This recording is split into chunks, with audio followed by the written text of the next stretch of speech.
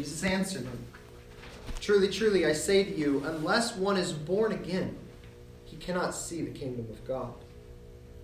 Nicodemus said to him, "How can a man be born when he is old? Can he enter a second time into his mother's womb and be born?"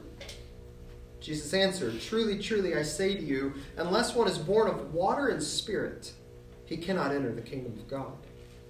That which is born of flesh is flesh, and that which is born of spirit is spirit. Do not marvel that I said to you, you must be born again. The wind blows where it wishes, and you hear its sound, but you do not know where it comes from or where it goes.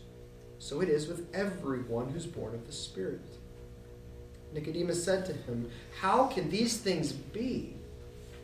Jesus answered him, "Are you the teacher of Israel, and you do not know these things? Truly, truly, I say to you, we speak of what we know and bear witness to what we have seen, but you all do not receive our testimony. If I have told you earthly things and you do not believe, how can you believe if I tell you heavenly things? No one has ascended into heaven except he who is descended from heaven, the Son of Man. And as Moses lifted up the serpent in the wilderness, so the Son of Man must be lifted up, that whoever believes in him may have eternal life." This is an awesome passage. And this morning we're just going to get through the first 6 verses. I've entitled this morning's lesson, "You Must Be Born Again," Part 1. It's been several weeks since we've been in John, like I said, so let's look back to where we were on the previous lesson, chapter 2, verse 23 through 25. If you remember, we learned there that there's these people that are responding to these signs that Jesus is doing by believing. But there is something categorically wrong with their faith. We've talked about in the Gospel of John, there's this theme of true versus false faith throughout the Gospel of John. And here in chapter 2, verse 23 through 25, it's the first instance of faith that's not real faith. And how do we know that? It's because exactly what it says. It says, but Jesus didn't believe them. It says they believed him, but he didn't believe them. He didn't entrust himself to them. He doesn't give himself to them as he does to true believers. There's something wrong with their faith here. And look at the very last word, verse 25. It says, he himself knew what was in man, in anthropos.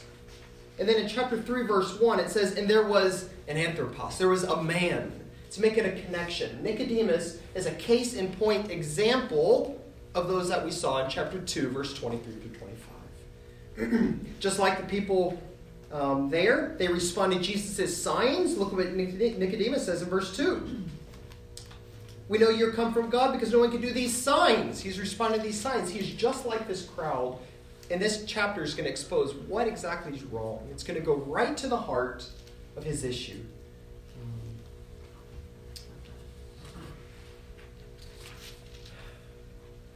So this chapter begins by telling us the lost condition of Nicodemus, verses 1 through 2. This is the problem of Nicodemus, this is the problem of the crowd, and it is the root issue of every single person in the world. So let's learn about it. It begins with the lost condition of Nicodemus, verses 1 through 2. In verse 1, John begins by giving us a list of descriptions of this man, Nicodemus. John doesn't have to give us these descriptions. He's very intentional. He wants to give us these to help us understand what's going on. First thing we learn is that Nicodemus is a what? He's a Pharisee. Pharisee. Now, who were the Pharisees? Well, we know a little bit about the Pharisees from history, reading about them, and also from the rest of the Bible. The Pharisees were a sect within Judaism at this time that emphasized meticulous observance of the law of Moses. And they emphasized observance of the oral tradition of the elders, which sought to apply the law of Moses. They were very serious about God's law. It was a person who had high reverence for God's word, for obeying God's commandments. This is not a person who's loose. This is not a person who's casual with God. He studied the Bible. He was a very religious man. He participated in worship. But this verse 1 is here to tell us that religion is insufficient. He is religious. He's got a lot. But verse 1 tells us religion is insufficient. More than he's just a Pharisee, one who is very careful with God's word to obey it. Beyond that, he's also a ruler of the Jews. This means that he was a member of the Sanhedrin. They were the ruling council over all of Israel. They were the official religious leadership of Israel. And as a member of the council, he was expected to know the law and be able to apply it and rule on the basis of it in Israel. In verse 10, Jesus calls him a teacher of Israel. So all of this is here to prepare us for what Jesus is about to tell him and why it was so shocking, why it was so surprising. This is here to tell us that this is not some unreligious, irreverent fellow. He's not. He would have been viewed by all of Israel as someone with a very close relationship with God.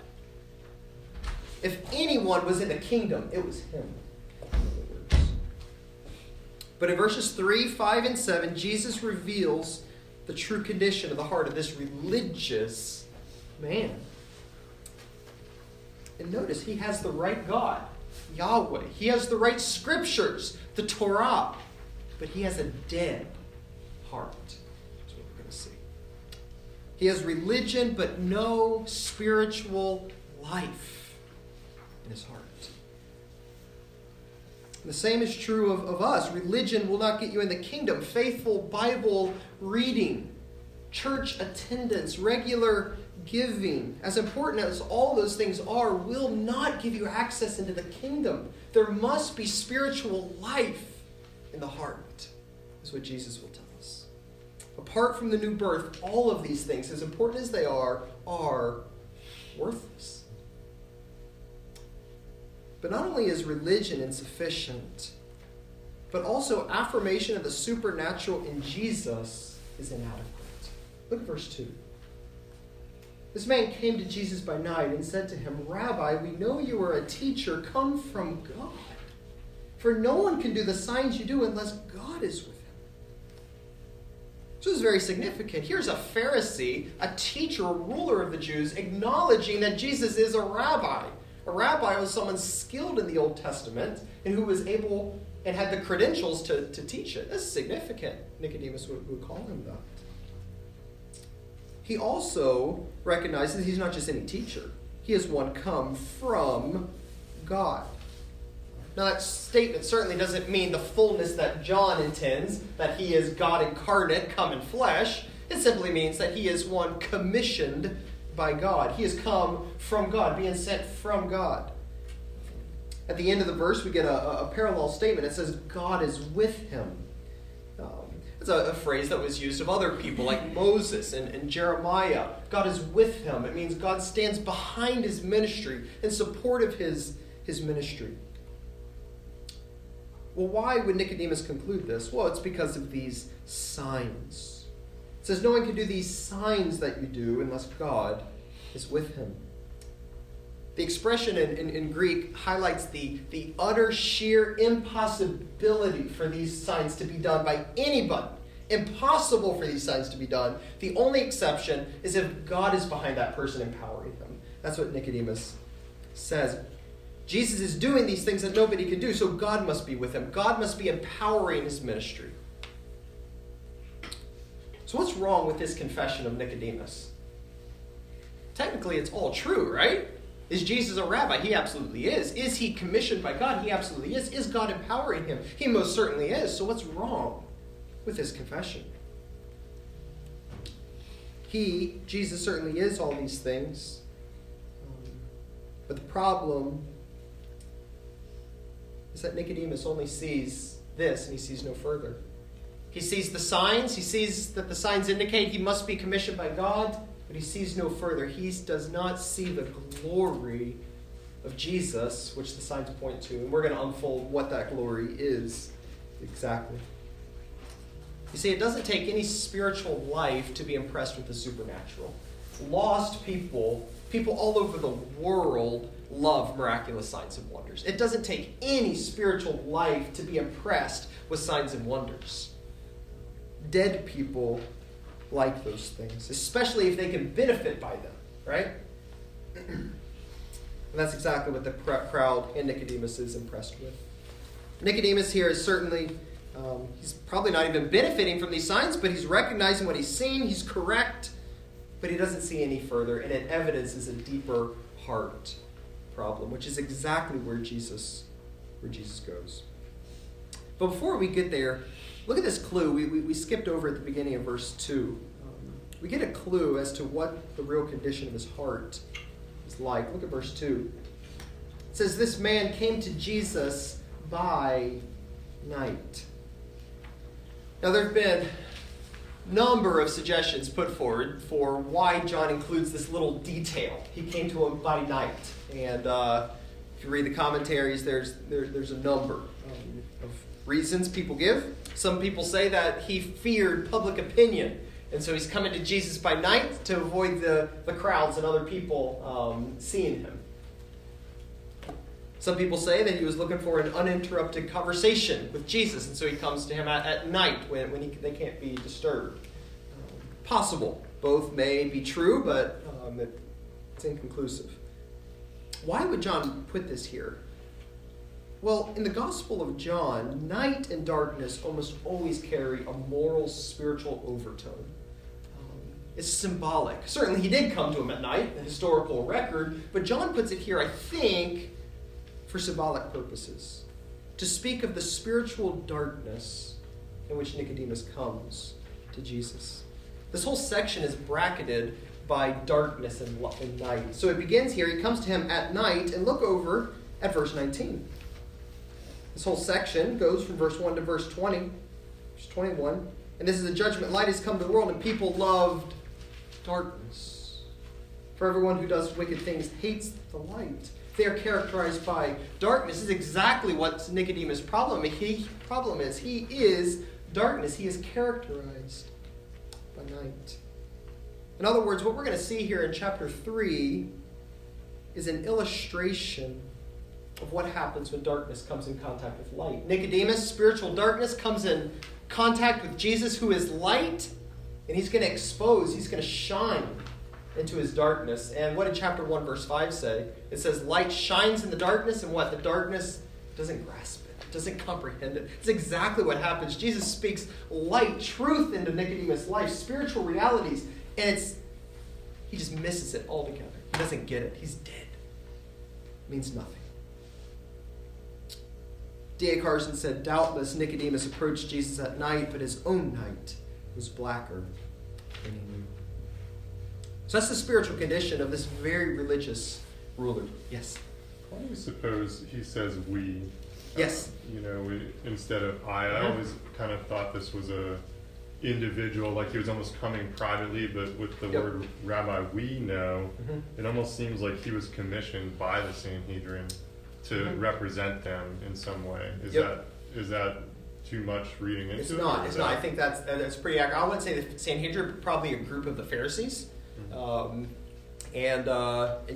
certainly think he's speaking on behalf of a group, whoever they are, that, hey, we've recognized this about you, for sure. And Jesus is going to speak directly to Nicodemus, but then a few verses later, he's going to speak about you all. Again, talking about this group and all Jews and all people in general. So, yeah, very good. Excellent observation. I did not point that out. So this is a spiritual condition of Nicodemus here. He makes a pretty good confession about Jesus, but Jesus now goes under the surface. He places his finger on the exact spiritual condition of Nicodemus's heart. Which leads us to the next section, verses 3 to 6. New life in Jesus by the Spirit is mankind's greatest need. Nicodemus comes to Jesus saying, we know you're a teacher come from God. And he's not coming to inform Jesus about anything, right? He's not coming to let Jesus know what his identity is. He's coming with an implied question, right? He's coming and saying, we know you're a teacher come from God. Is that so? Is that correct? Are you more than that? Is probably what he's after. He's coming as a teacher to have a dialogue with another teacher, to gain some more insight. But Jesus responds with more than he was looking for. Jesus responds not simply by declaring his identity more fully, but what must necessarily take place in the heart of every single human being if they are to respond correctly to Jesus. More information is not what Nicodemus needs. More miraculous signs is not what he needs. He needs a radical transformation of his heart. In other words, if what Jesus is about to say does not take place in the heart of Nicodemus or anybody else, not only will they respond wrongly to Jesus, but they will miss the kingdom. And according to chapter 3, verse 16, they will perish. Nicodemus needs new spiritual life, and that's experienced by the Spirit through faith in Jesus. And we're going to unpack that in its fullness as we go. Let's look at the first thing in verse 3. Jesus declares the impossibility of experiencing the kingdom apart from a new birth. Jesus answered him, "Truly, truly, I say to you, unless one is born again, he cannot see the kingdom of God." There's a play on words going on here. Nicodemus says, no one is able to do these signs apart from God. And Jesus responds by saying, no one is able to enter the kingdom apart from God. Just as impossible as it is for anybody to perform these miraculous signs apart from God's work, Jesus turns it around and says, that's how impossible it is for anybody to enter the kingdom unless God does something equally miraculous in his life. What Nicodemus and all mankind needs is not to affirm the supernatural in Jesus merely. That's important. We have to do that. But it's to experience the supernatural in our lives, in our hearts. Jesus says one cannot see the kingdom of God unless this happens. What's the kingdom of God? It's actually not mentioned very much in the Gospel of John. It's here, and then way at the very end of the Gospel of John it's mentioned. But there's another term that John uses that's a parallel for this. Do you know what it is? Kingdom of heaven. Not the kingdom of heaven. That's the synoptics use that as well. Eternal life. I think that's John's parallel for the kingdom. Eternal life. And he's going to bring that one up later in this very chapter. The kingdom of God is the saving rule and reign of God through his Messiah. A time was foreseen by the prophets of Israel when ultimately the world and the entire nation of Israel would be under the rule of David and ultimately under the rule of Yahweh. Righteousness alone would dwell in the earth and would include a time of fulfillment of all the promises given to Israel, climaxing in the kingdom, in the new creation, and in the resurrection of all humanity. This is what Israel was looking forward to. D.A. Carson said, to see the kingdom of God was to participate in the kingdom at the end of the age, to experience eternal resurrection life. Right? This is what the Jews were anticipating, and this is what all of us in here are looking for the final fulfillment of. The kingdom has dawned in Christ, but the resurrection and the new creation is still coming. We're looking forward to this as well. But the Jews supposed that they would automatically be in, owing to their biological ties to Abraham. We could go to a few Old Testament passages. We won't for the sake of time. Go to Ezekiel 33:24. Listen to this passage from the Mishnah. It's the Jewish oral tradition, Sanhedrin 11:1. This is Jewish theology at that time. All Israel has a share in the world to come. As it reads, Isaiah 9:21, and thy people, they will all be righteous. Forever they shall possess the land, the sprouts of my planting, the work of my hands, that I may glorify myself. The following have no share in the world to come. He who says there is no allusion in Torah concerning resurrection, and he who says that the Torah was not given by heaven. That's it. You're a Jew from the Torah. You're in the kingdom. And here's Jesus now declaring to a ruler of the Jews, not just any Jew, this is the Jew of Jews, that he will not enter the kingdom unless something happens to him. It's absolutely astonishing that Jesus would say this. So what's this that must happen? Jesus says, except one should be born anothen, is the Greek. This word can be translated in one of two ways. Either born again, a second time, or born from above. The question is, which is it? And the answer is, it's probably both. John loves his double meanings. It at least means born again, because this is what Nicodemus hears, right? Nicodemus says, can a man enter a second time into his mother's womb? But it probably means a little bit more than that. From above, the same word in the Gospel of John is almost always translated from above. That is from God, from God's doing. In other words, one must not only be born a second time, he must receive new life from another realm, from God.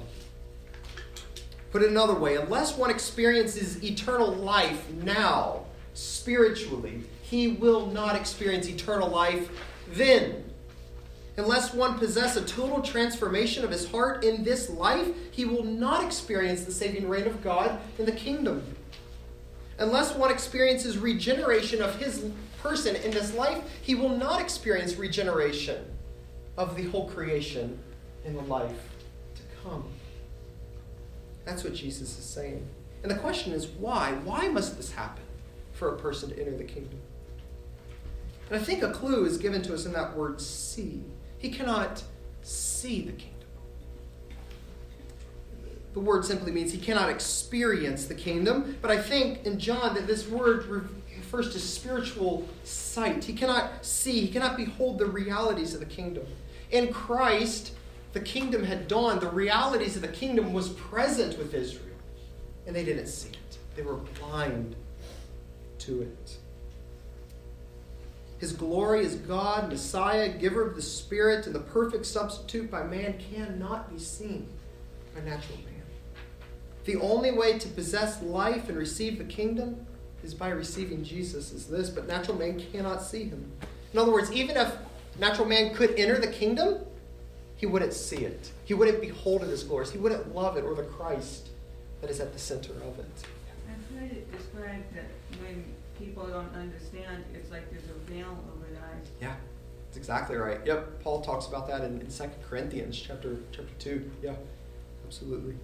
Yeah. And that's exactly what John is telling us. He cannot see. He's got spiritual sight problem. Unless something happens, he can't see it, and he will not experience the kingdom. So this is still a little bit vague, what Jesus is talking about, that this new life, this total transformation. He's going to clarify in verse 5. So we're going to keep unpacking this a little bit. But before we get there, look at how Nicodemus responds in verse 4. He exposes his spiritual blindness by misunderstanding. Jesus says, unless you are born again, you cannot see. And Nicodemus' response will reveal just that point. He can't see. He can't see these spiritual realities that Jesus speaks of. And he proves that he needs just what Jesus is talking about. Look at verse 4. Nicodemus said to him, how can a man be born when he's old? Can he enter a second time into his mother's womb and be born? Nicodemus is totally oblivious to what Jesus is talking about. We know this. We share the gospel with unbelievers. We speak spiritual truths. We unpack the glories of Christ and the depths of the sin of man and his worthiness and the completeness of his atonement. It's just nothing. It just bounces off stone. How's the weather today? That's nice. You see the football game yesterday? No life. Nicodemus only hears born a second time, and he misses the main thrust. He must be born from above, from God's doing. And his question here is not a genuine question about how might that work. Help me understand how this new birth thing works. It's a question that implies a negative answer. He's saying that's impossible. A person cannot just crawl back into their mother's womb and come out again. You can't do it. And he's probably quite offended that Jesus would suggest that he's not going into the kingdom, right? From exactly what we've seen. And so his response has some biting sarcasm to it. He's over-literal interpretation to mock Jesus and to totally discredit everything Jesus has just said. The idea is ludicrous. But Jesus' words are from God, and only those born from God can receive them. And that's exactly what he's going to expose in the next verses. Look at verses 5 through 6 now. Jesus declares the impossibility of entering the kingdom apart from a total spiritual transformation of an individual. Verse 5, Jesus answered, "Truly, truly, I say to you, unless one is born of water and spirit, he cannot enter the kingdom of God. That which is born of flesh is flesh, and that which is born of spirit is spirit." Notice how verse 5 parallels verse 3. Entering the kingdom parallels seeing the kingdom. You see that? Verse 5 and verse 3. And born from water and spirit parallels born from above. So he is explaining, he's unpacking a little bit here in verse 5. Nicodemus has completely missed what Jesus was talking about, and now Jesus clarifies. What do you mean by being born from above? Well, I mean being born from water and spirit. And you say, well, Michael, that doesn't help very much. That doesn't clarify things. What does that mean? Right? And you're not alone. There are a number of interpretations on what does it mean to be born of water out there. But I think it's actually really clear, as we're gonna see. I won't give you all of the options. Here's one of them. Some people say born of water means receiving the physical birth, and being born of spirit means a spiritual birth, right? Nicodemus had just talked about the physical birth, and Jesus says, yeah, you need that, but you also need a spiritual birth. The water represents the amniotic fluid that breaks when a child is born. The only problem is that this expression, born from water, is nowhere in the ancient world. We know of no sources that refer to that as meaning natural birth. And also, this whole expression, not just the born of spirit one, this whole expression, born from water and spirit, is parallel to being born from above. So Jesus is not dicing it up here, physical and spiritual. This whole package is parallel to being born from God. So that's not a good interpretation. It's a very weak one. Another very common interpretation of this verse is that it refers to Christian baptism. And this is probably the most common interpretation. It is a very unfortunate interpretation. This is the universal teaching of Roman Catholicism and a number of other denominations.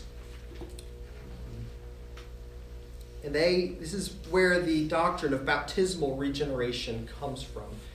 Infant is baptized, and it's at that point, through the baptism of water, that regeneration, new life happens. So why is this not a good translation, a good interpretation?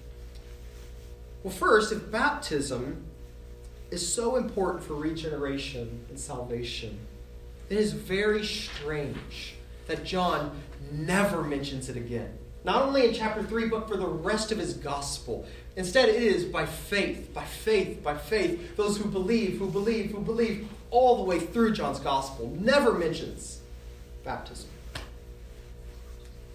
Second, this doesn't fit with what Jesus is going to declare in verse 8 about the free will of the Spirit blowing wherever he wants, creating new life where he blows. If regeneration is connected with the sprinkling of water on a baby, then verse 8 is meaningless. If you can mechanically create regeneration by sprinkling an infant, verse 8 makes no sense. Number 3, verse 10, Jesus expects Nicodemus to understand what he's talking about because he's a teacher of the Old Testament, right? But if Jesus is referring to Christian baptism, that's going to come much later, then Nicodemus has a legitimate beef with Jesus. Well, of course I don't understand, right? I've never heard of Christian baptism before. So this option must also be rejected. So what then does this mean, being born from water and spirit?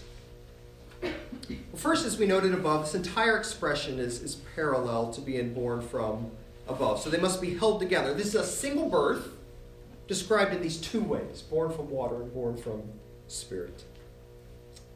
Second, since in verse 10, Jesus expects Nicodemus to know what he's talking about because he's a teacher of the Old Testament, we should look where? To the Old Testament to try to figure out what Jesus is talking about. And there's a number of places where water and spirit come together, but there's one that's especially clear. And so I'd like to invite you to turn with me to Ezekiel chapter 36. Ezekiel 36. We're running out of time, and if we don't finish today, we'll get next week. But look here, Ezekiel 36. This is the promise of the new covenant. This passage promises Israel that following the exile, God would do something to them. Something that every person in the world desperately needs. It's not enough to simply return Israel to the promised land, right? After exile. They need something more deeper, more fundamental to take place in their life, or else they're just going to go right back into exile, right? They need what this passage promises. So let's read it. Chapter 36, verse 24 to 28. Ezekiel 36. 24, I will take you from the nations and gather you from all the countries and bring you into your own land. I will sprinkle clean water on you, and you shall be clean from all your uncleannesses, and from all your idols I will cleanse you. And I will give you a new heart, and a new spirit I will put within you, and I will remove the heart of stone from your flesh and give you a heart of flesh. And I'll put my spirit within you and cause you to walk in my statutes and be careful to obey my rules. You shall dwell in the land that I gave your fathers, and you shall be my people, and I will be your God. In this passage, God promises Israel two things. First, he promises to sprinkle them with clean water. There it is, water, washing. This water symbolized the ritual purification that made people acceptable before God. But this ritual cleansing that Israel did, it could not affect the heart. It was just surface. It was just symbolic. Something deeper had to happen.